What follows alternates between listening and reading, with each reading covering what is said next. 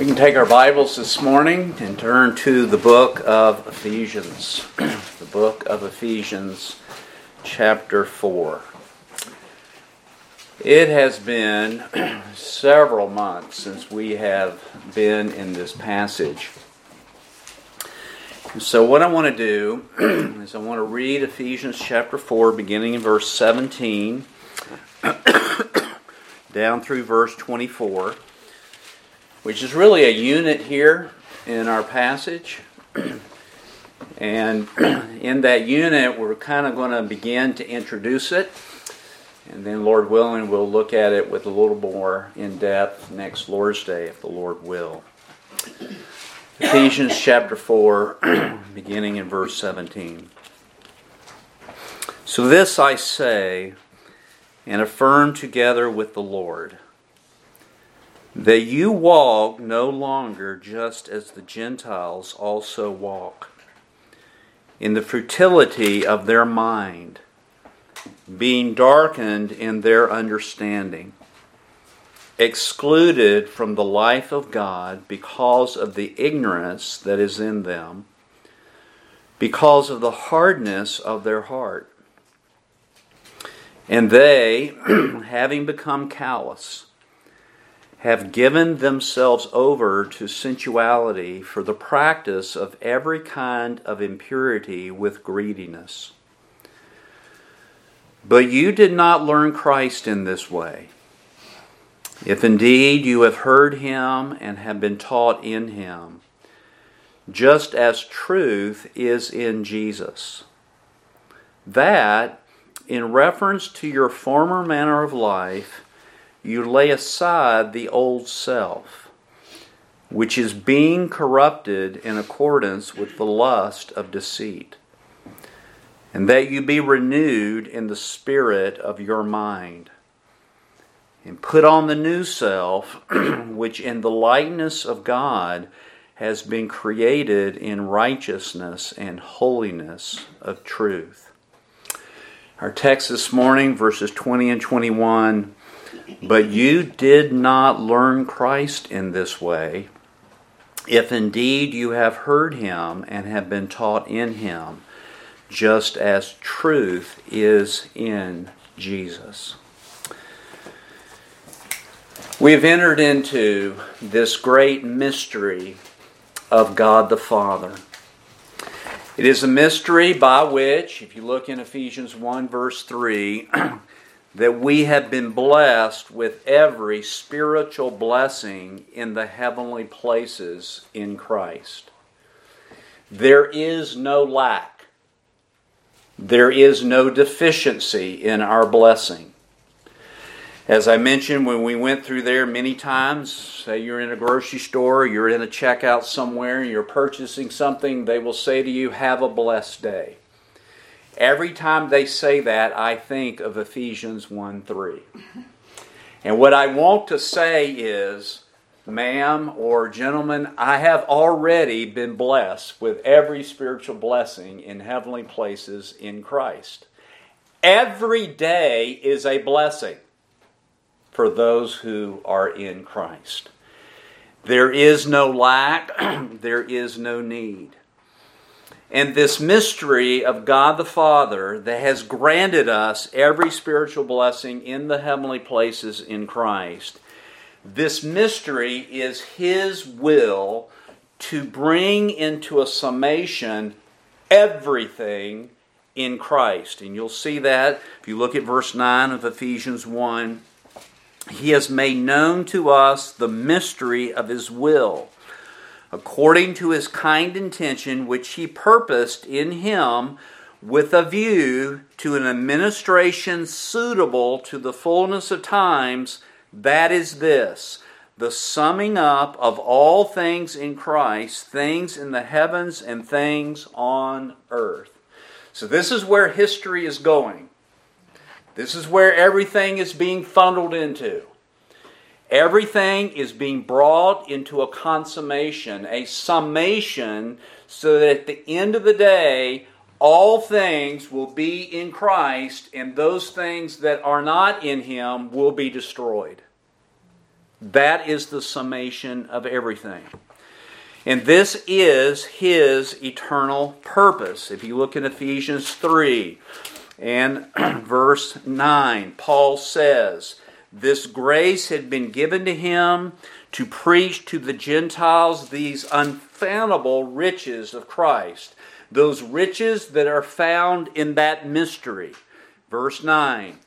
And Paul's mission is to bring to light what is the administration of the mystery, not just the knowledge of the mystery, but the very application of the mystery, or the working out of this mystery, which for ages has been hidden in God. And I remember as I was reviewing this, I just spoke to the Lord. I said, Lord, you do know how to keep a secret. This has been hidden in Him for the ages, but now revealed. This God who created all things, verse 10, so that the manifold wisdom of God, that knowledge that is being worked out, the wisdom of its application, would be seen through the church to the rulers and the authorities in the heavenly places. Verse 11, and all that is in accordance with the eternal purpose which He carried out when? In Christ Jesus. In other words, all of this is through the Son, and all of this has been created and accomplished in Him, specifically at His death, burial, and resurrection. How all that happened in that moment is mystery. But the fact is that all those things were created, we could even say this, have been accomplished, though we do not see it in history yet, have been accomplished in Him. It is as certain as all the promises of God in Christ are yes and amen to the glory of God the Father. To the Jew, this eternal purpose when Christ came was the confirmation of the promises that had been given to the fathers. Abraham, Isaac, Jacob. Those fathers in which the promises of that Abrahamic covenant were given. That in Abraham's seed, all the nations of the earth would be what? Would be blessed. And folks, all the nations in the earth are blessed in Christ. All the spiritual blessings in Him are amen to the glory of God. And Paul was a messenger of that message and of that mystery. And part of that mystery was something astonishing. It was that believing Jews and believing Gentiles are fellow heirs together of the promises. That they are fellow members of that one body. And they are fellow partakers of the promise that is in Christ Jesus. And all of this occurred at Calvary. If you say to me, Pastor, develop a series of messages that would not only proclaim the facts of what happened at Calvary, but all the ramifications of it, I would have to say to you, that's what I've been doing all these years. That's what the New Testament is all about. God the Father, if you look in chapter 2, verse 13, but now in Christ Jesus, you who were formerly far off, that is the Gentiles, have been brought near by the blood of Christ, for He Himself, that is Christ, is our what? It's our peace. Not just our peace with God, but peace between the Jew and the Gentile. God the Father in the Son broke down the barrier, the dividing wall between Jew and Gentile in Christ. And He reconciled both Jew and Gentile to Himself by the blood of Jesus Christ, or we could say by the cross of Jesus Christ. And folks, that event, if you look back in Ephesians 1, that event magnifies and shows the working of the power of God. Look what it says in verse 19. And what is the surpassing greatness of His power toward us who believe? These are in accordance with the working of the strength of His might, which He brought about when? In Christ. At what moment? When He raised Him from the dead and seated Him at His right hand in the heavenly places. This is the evidence. This is the confirmation. This is the appearance of the strength of the might of God in Christ Jesus. Can you see that? God the Father desires for you to see that. And folks, to that end, Paul prays that you would see this. In Ephesians 1:17, he prays for enlightened understanding in the knowledge of God the Father and of His purpose. That is, the mystery and the outworking of this mystery in the lives of believers, in the life of the church.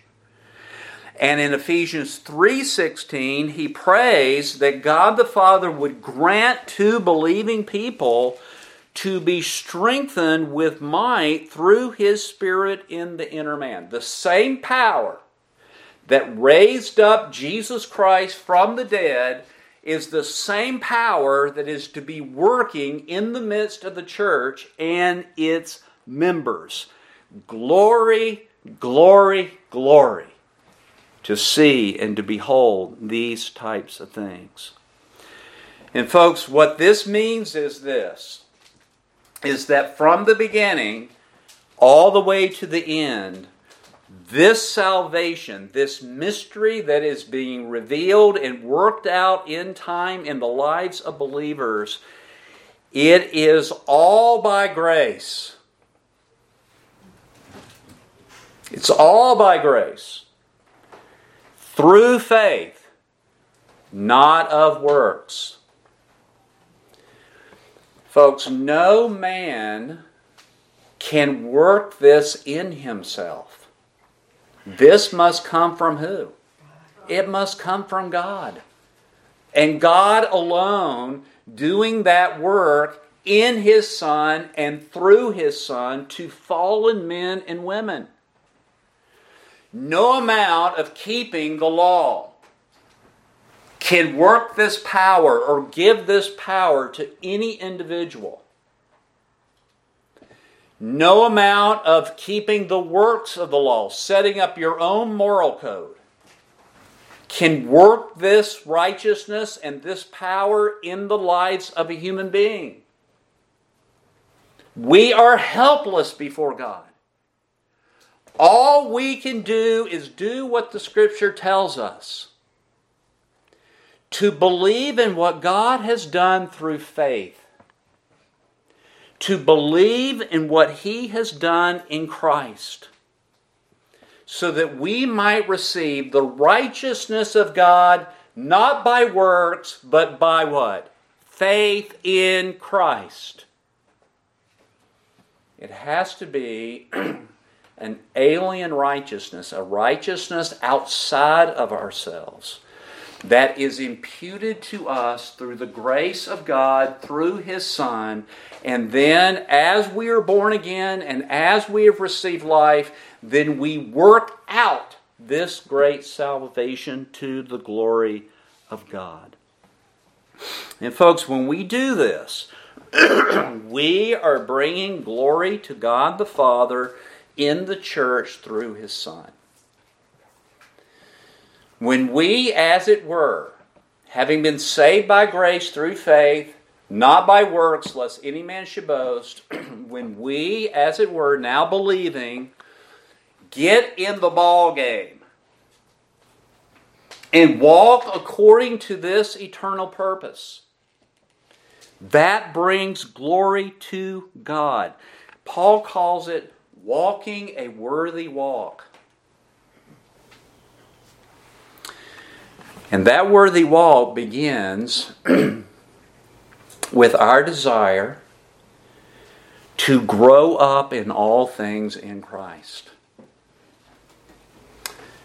When a person gets born again, they're a baby.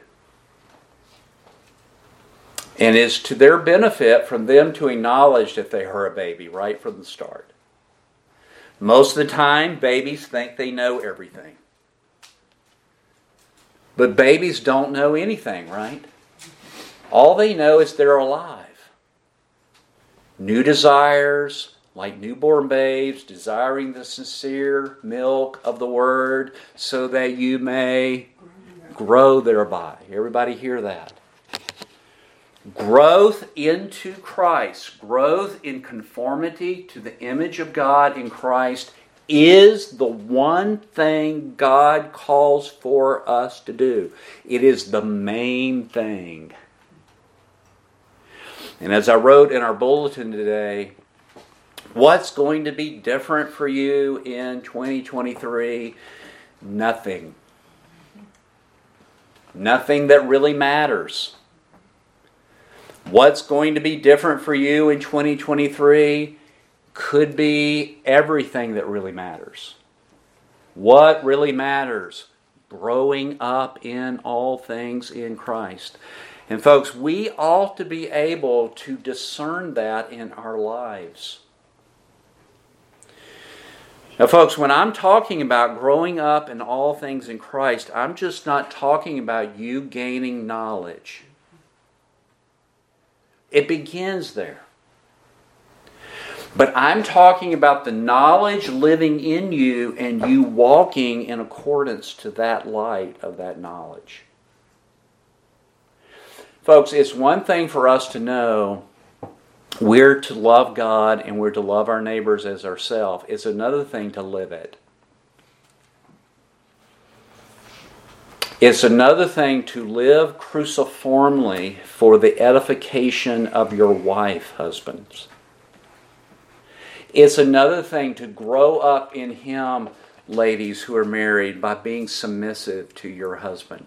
That's a different type of rub, isn't it? One thing to know the facts, another thing to live out the facts. And folks, we're to live out these glorious truths to one another in the church. This is that worthy walk. And God the Father has gifted the church, the body of Christ.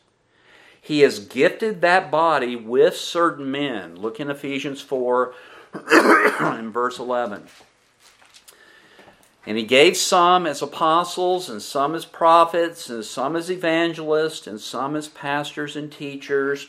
Verse 12, for the equipping of the saints, the building up of the saints, for the work of service, that is, the exercising of the fruit of the Spirit one to another, so that the building up of the body of Christ occurs. Folks, this is absolutely critical that each member of this local New Testament church takes this very seriously. The life and growth of our congregation depends on you laying hold of this. Everybody see that? It's not all, let's let the pastor lay hold on that. It is critical that the pastors and teachers and evangelists lay hold of this. But my laying hold of it is the same as your laying hold of it. It's the one thing you're to be doing. It's the one thing I'm to be doing. And folks, when a church is gathered around that eternal purpose of God, you have a New Testament assembly in which Christ walks in the midst thereof. It may not be very flashy. It probably won't allow a New Testament church to have a Super Bowl party on Sunday. It probably won't be very appealing to the world. but it will bring glory to God. And that's why we were created. Man's chief end is to glorify God and to what? Enjoy Him forever. This is the eternal purpose that you and I have to lay hold upon. And folks, if we lay hold on that eternal purpose, all the other sub-purposes will fall in line. Like who you're to marry, what you're to do, where you're to go. All these things just fall into play if you make this your one aim. And folks, it's all for the building up of the body of Christ. Now, we concluded several months ago with that emphasis. And in verses 17 and following, what we have is a unit in which Paul is introducing, I'm going to call it a new topic. It's not a new topic, but it is a new topic in the sense of a new emphasis in what he's writing. You'll see that in verse 17. So this I say. Literally, it's now I say. And usually whenever Paul begins a section with the word now, he's introducing another subject. He's concluded that which is previous before. Now he's moving on into whatever he wants to say. Verses 17 through 24 act as a unit, and verses 20 and 21 is the pivot point. So what you have is on one side of the pivot, you have verses 17 through 19, the walk of the Gentiles. Everybody see that? Don't walk like the Gentiles walk. And folks, when we're talking about walking, we're not talking about knowledge, we're not talking about position, we're talking about behavior. Everybody with me? And folks, usually when you're preaching and teaching, as long as you're in the knowledge area, nobody's squirming. It's when you start talking about behavior or the outworking of it that people start squirming. On one side of the pivot, a walk just as the Gentiles walk. And you'll see that again, verse 17. Don't walk no longer as the Gentiles walk. It is a walk, look at verse 22, that is our former life. It's our former manner of life. You had a manner of life, then you were born again, now you have a new manner of life. It is a life and a walk that was accordance to our corrupted old self. You'll see that in verse 22 again. That you lay aside the old self which is being corrupted in accordance with the lust of deceit. Everybody see that? So that's one way to walk, like our former walk. And we are commanded by the Lord Himself not to walk that way. And Lord willing, next Lord's Day we'll take a look at what that walk looks like foundationally. On the other side of the pivot is this new self. And you'll notice in verse 23, he calls it the spirit of your mind. So folks, where is this located at? It's located in new ways of thinking. Being wired differently. It's not just the externals. The externals have to come because something's happening inside. Lost people can fake the externals. They can't fake the internal. This is the spirit of our mind. Verse 24, it's called the new self. And it's called, verse 24, the likeness which God created. Everybody see that?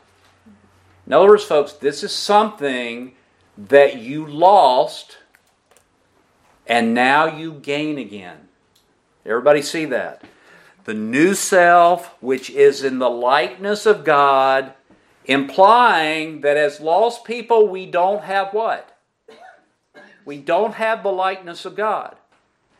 But now, being regenerated in the likeness of God has been created, and the likeness of God that is created is in righteousness and holiness of truth. Everybody see that? Would you call that radical differences of behavior?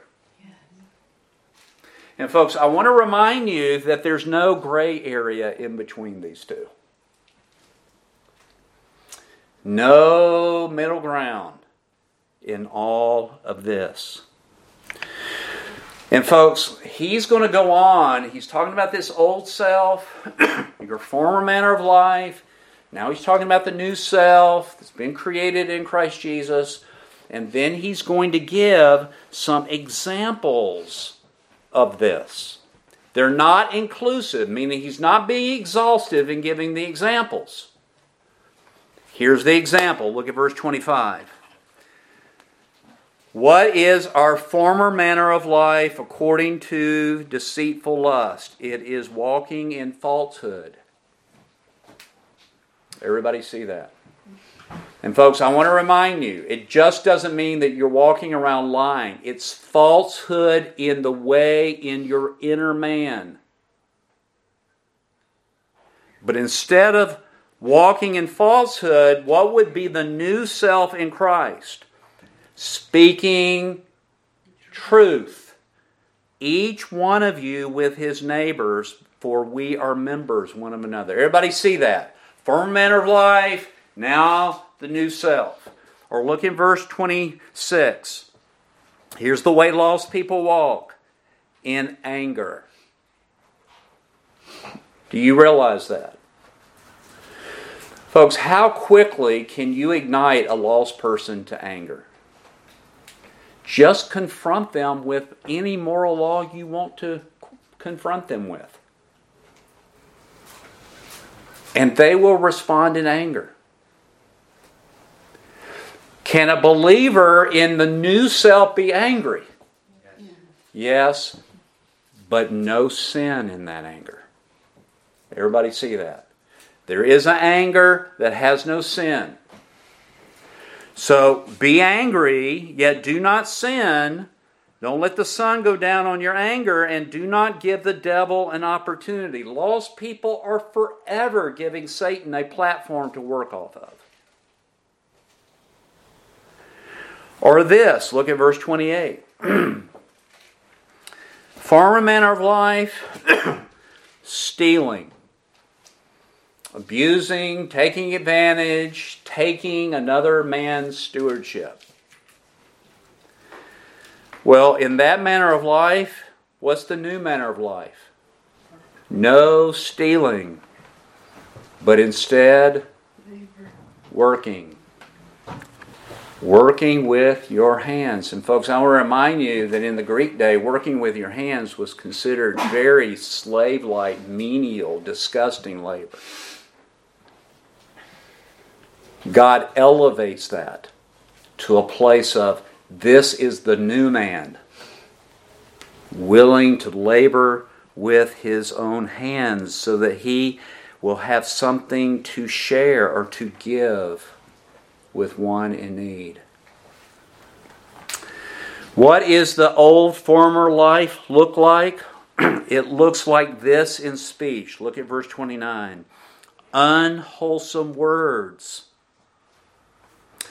Verse 31. Bitter words, wrathful words, angry words, clamor words, slander type words, malice type words. Everybody see what Paul's doing? This is the former manner of life. Believers are not to walk like that. Does everybody see that? Wouldn't it be a great thing in 2023 is if the Holy Spirit could put a bridle on your tongue?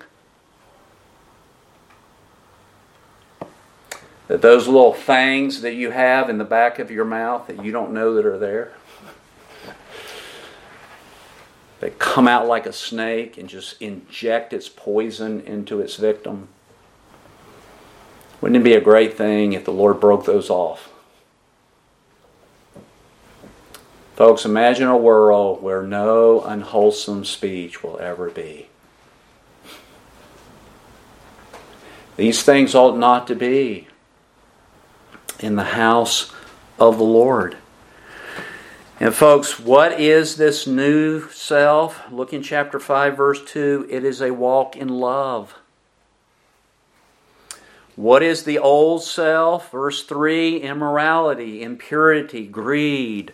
Verse 4, what is the old self? Filthiness and silly talk, coarse jesting, which is not fitting. But what is the new self? Giving of thanks. Boy, that's a rare jewel in our world today, isn't it?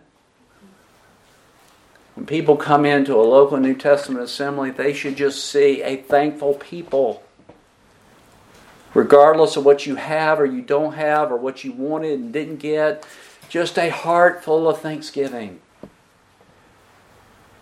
for this great mystery that is being worked out in your life and in my life.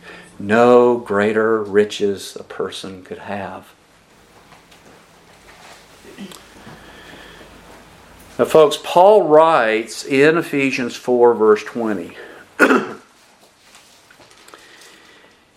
He writes that there is a way in which the church learned Christ. Everybody see that in verse 20? He talks about the former manner of life that you are not to walk in. And then he says, but you did not learn Christ in this way.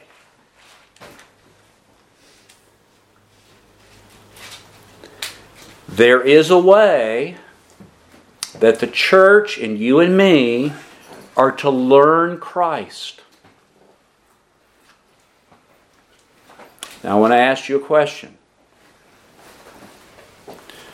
We know learn Christ means this: not walking in the manner of the Gentiles. We know that learning Christ is putting on the new self and all the ramifications of that. Everybody see that? You got the pivot there. You've not learned Christ this way. In other words, folks, was what I just said to you, not walking in the manner of the Gentiles, but laying aside the old self and putting on the new self, which is created in righteousness and holiness of truth, was what I just said part of the preaching of Paul when he evangelized them? Or was it part of the teaching of them to observe all that Christ commanded?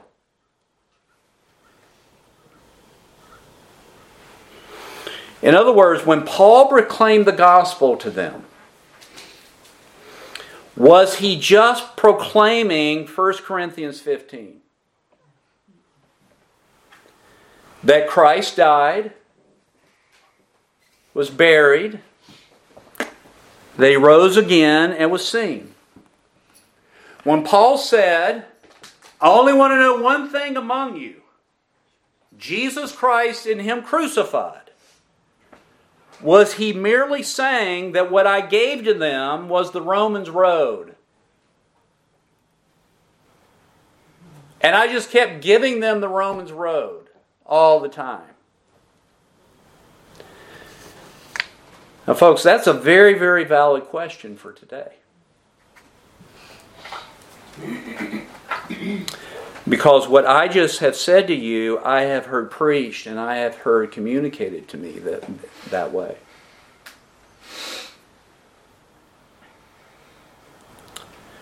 Was what I just said to you part of the preaching of Christ crucified in Paul's evangelization of the Ephesians, or was it part of the teaching them to observe all that Christ commanded as he instructed them?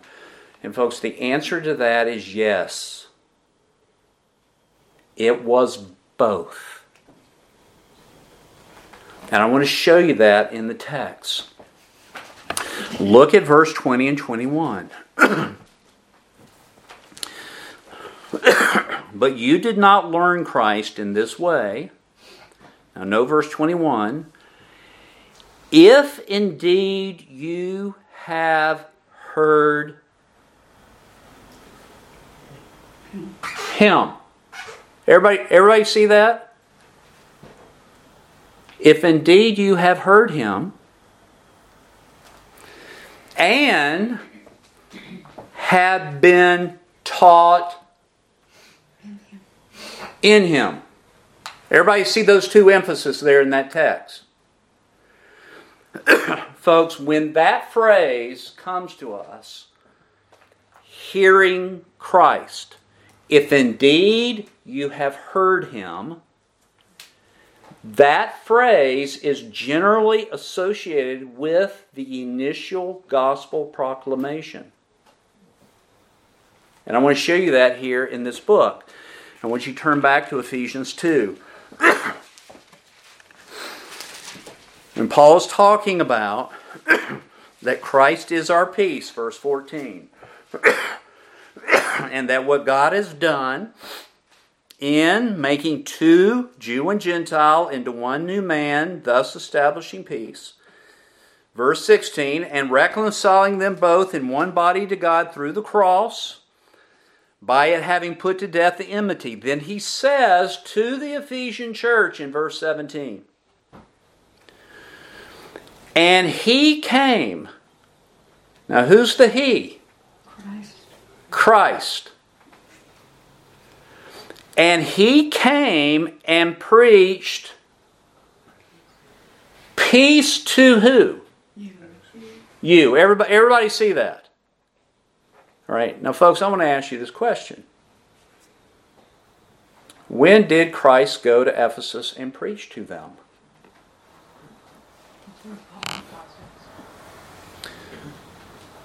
Folks, did Christ ever leave Israel? When He walked on earth, He even told them, I have been sent to the house of Israel.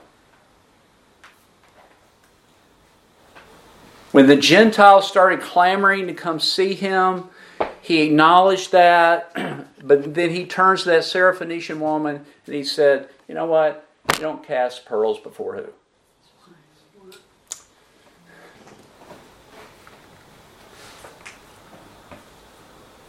But it says, Paul's using a passage from the Old Testament that says, Christ came and preached to them. Who's the them? You who were far away. That's the Gentiles. And He preached peace to those who are near. That is the Jew. Folks, when did Christ come and preach peace to the Ephesians?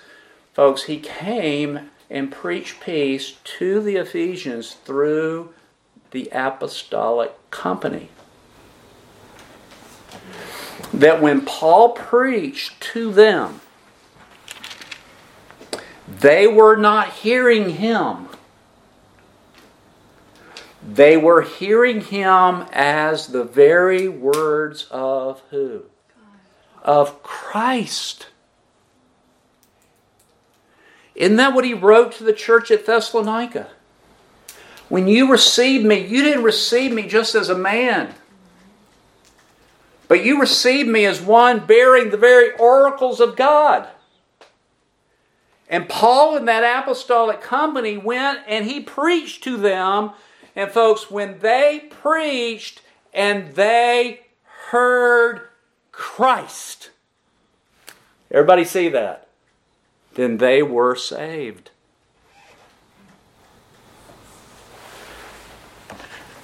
The phrase, if indeed you have heard him, is referring to that initial evangelistic moment.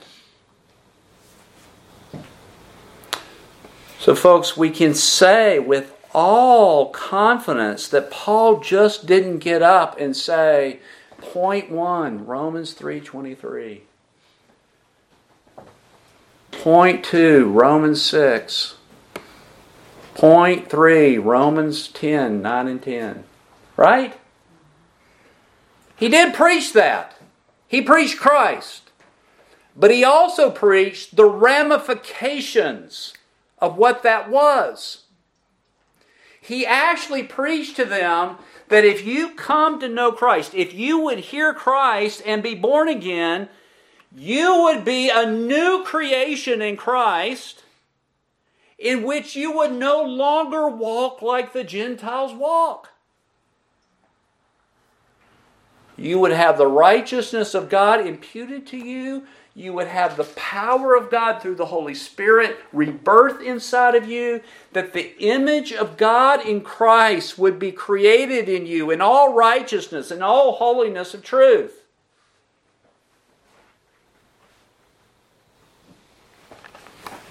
That's amazing, isn't it?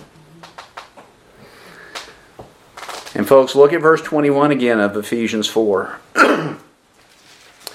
If indeed you have heard him, that's past tense, right? And have been taught in him. Now, folks, the only people in him are believers, right? In other words, being taught in Christ is teaching them to observe all that Christ commanded. It's instruction. It's what he's doing here in this book for those of us that are in Christ. Folks, a church is to be instructing believing people, don't walk as you used to walk, but be renewed in your mind. Which is exactly what Romans 12, 1 and 2 says, right? I could say to you, be conformed into the image of Christ. I could say to you, be transformed in the way you think. I could say, embrace the truth. I could say, take the truth and engraft it in your soul. I could use all those phrases and many others to say the same thing Paul was saying. Be renewed in your mind. How you're wired. The things you default to. Now, folks, this has major ramifications for our day.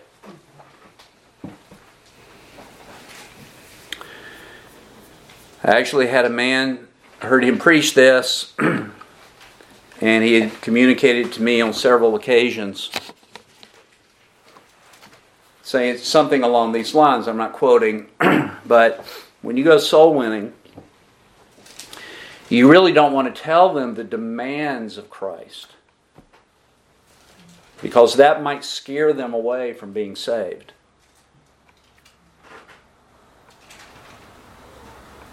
In other words, you shouldn't tell them that to come to Christ means they have to abandon their sensuality. They have to abandon shacking up with that woman. They have to abandon their homosexuality, their lesbianism. They have to abandon their fornication. They have to abandon certain ways of speaking. You don't abandon all those things to get saved. But having been saved from those things, now you no longer walk after that manner of life. Everybody following me about this? And I remember in a time where this really worked me over about whether or not this was accurate or not. I was visiting a man, and we were on visitation. The man invited me into his home.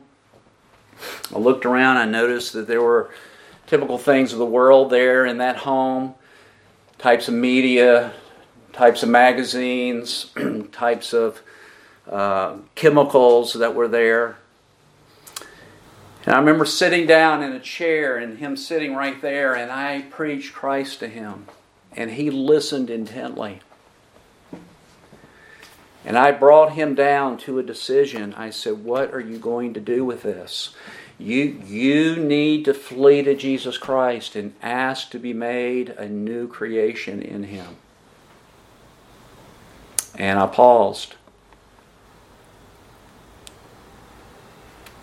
And there was this long silence, probably 30 seconds or more.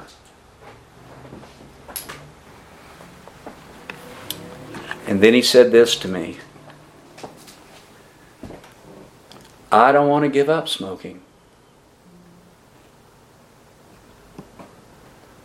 Wow, of all the things that you're comparing the riches of Christ to a cigarette. I was a young believer. I was just like, what do you do? Well, this is what I've been taught to do.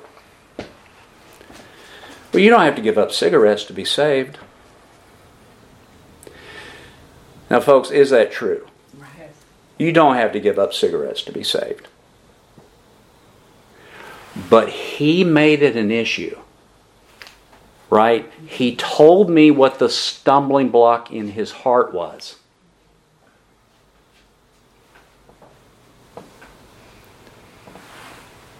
And this is what I said to him. I said, if you come to Christ and get saved, you will have the power to give that up. Don't know I would have said exactly that way today, but that's what I said back then. And the man rejected. Folks, he rejected eternal life for a pack of cigarettes. And lost people do that all the time. They will not abandon their fornication. They will not abandon their sensuality. They'll go to a church that says, oh, you're saved? Well, you can stay in that fornicacious situation all you want. And Paul says, you didn't learn Christ that way. Everybody hear that? Folks, do we really hide the fact that the gospel of Christ involves a new birth and a new walk? Do we really hide that from people just so we can get them to say a prayer? Do we take the gospel of Jesus Christ and morph it into a set of facts that has no power in people's lives? That they're just accepting a set of facts, but they really don't want to be saved from their sin. What they really want is not to go to hell, the penalty of their sin. And folks, if you give them the gospel in such a way that they think that they can be saved from the penalty of hell and still keep their sins, they will grab it. That really appeals to a lost person.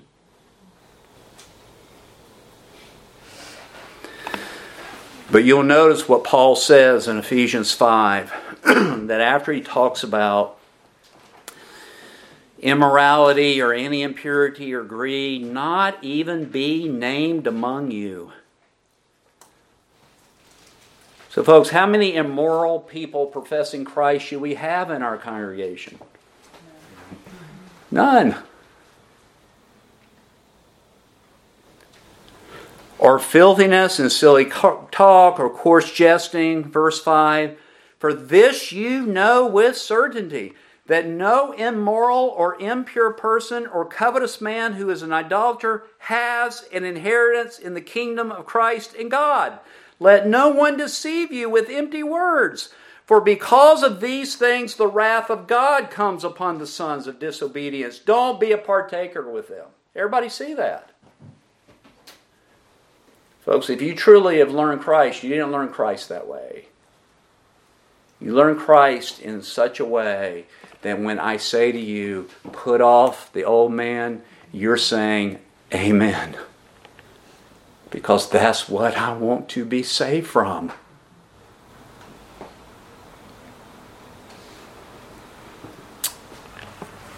Do we really tone down and say that the new birth is just an acceptance of facts that doesn't change the affections of my heart, that is the motions of my heart, the motions of my will?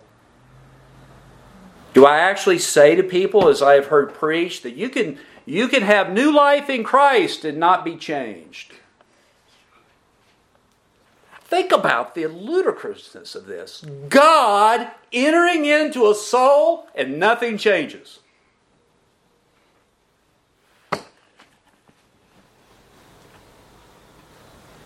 It's ludicrous for us to say, well, you can come to Christ and you can have no change, and then 20 years later you can rededicate your life and then all of a sudden everything changes for you. When you live, you're changed. And when you live, you've been born again. And it is a work of God. By grace, you have been saved through faith. Everybody see the implications of this? And folks, I've actually run into people who profess Christ, and when you start preaching to them, not the little cherry-picked verses or not just the Romans Road, but you start really preaching line upon line, precept upon precept, they will say to you in so many words, this isn't what I bargained for.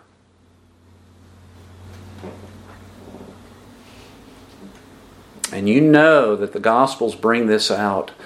When Jesus said, I'm the bread of life, and you've got to partake of my flesh and drink of my blood, many turned back from following Him.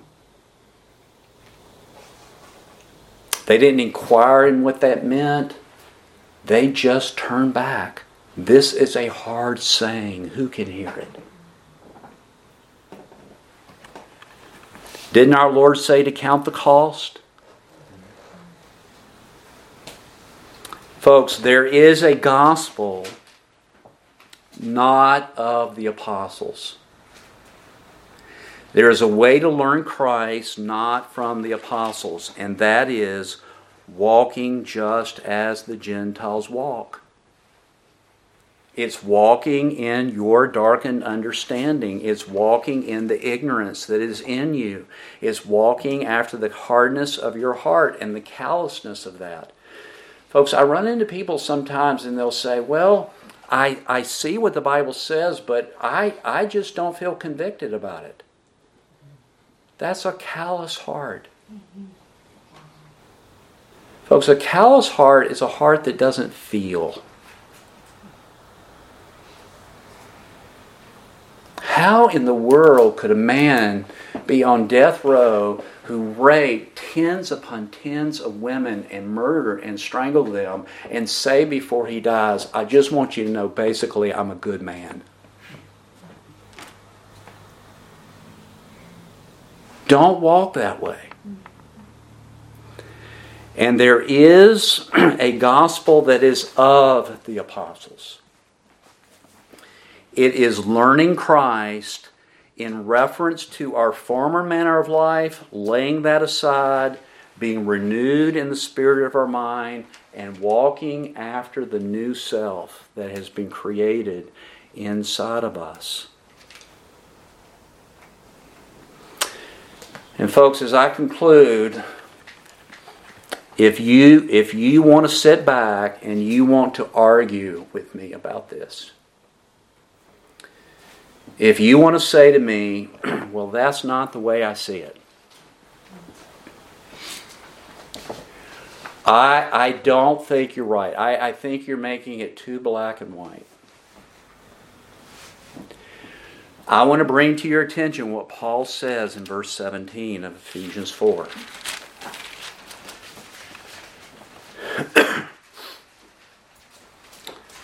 He says, now this I say and affirm together with who? Everybody see that? Now, folks, Paul could have just said, "This is what I say." And it would have been just as inspired and just as binding, right? But he strengthens what he's about to say because the Holy Spirit of God knows that this needs to be strengthened. Paul affirms that what he says in verses 17 through 24, as well as the rest of the passage, but he affirms that this truth is directly from the Lord Jesus Christ Himself. And folks, the image of this that he's giving to us is the image of a courtroom. That what Paul is doing is he's bearing witness to what he heard from Jesus Himself. It's like Paul's on the witness stand. And you ask Paul, did Jesus Christ verbally say to you that the church is no longer to walk just as the Gentiles also walk? That they are to lay aside their former manner of life and put on the new man, renewed in their mind, so that they would learn me correctly? And Paul would say, what? Yes. I am bearing witness. I am echoing exactly what the risen Christ said.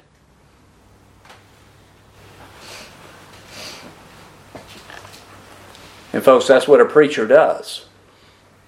When I preach, it's like I'm in a courtroom.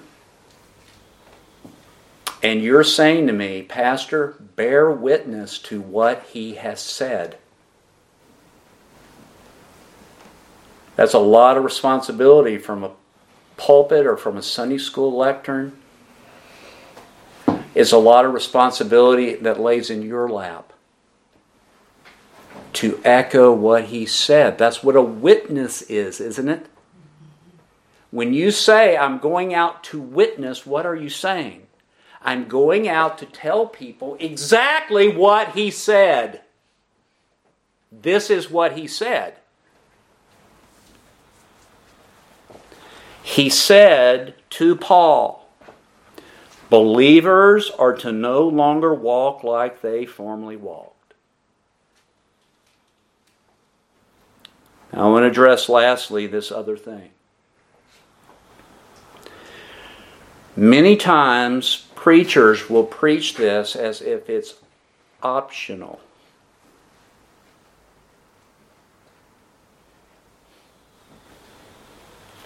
You can do it, you can not do it. But folks, that's not what a command is. Right? If I command my children, go clean your room, is there any other option? They may give a bunch. They can even disobey it. But there's no option. This is not optional for a person professing to be a disciple of Christ. This is what Christ taught. This is what Christ wants instructed to His church. This is what Christ preached when the gospel was preached.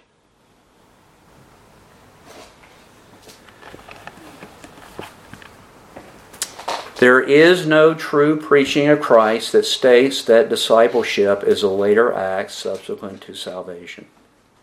Now, folks, when we get saved, there's all kinds of differing changes that occur, right? There's all kinds of, some radical. You take a person, who's, maybe they've been a drunkard, a drug addict, maybe they've been homeless. They get saved. They're like the demon of Gadares. He's sitting at Jesus' feet, clothed. That's radical, right? In his right mind. And sometimes it's not as radical, but here's what's radical. The way they're thinking Right? The way they're thinking. Something's happened in their heart of hearts that can only be created by God, that gives them new desires, though weak they are. Gives them new hungers. Gives them new want-tos and wills, some more radically than others. But the core is all there. So I want to ask you this question. Have you learned Christ accurately?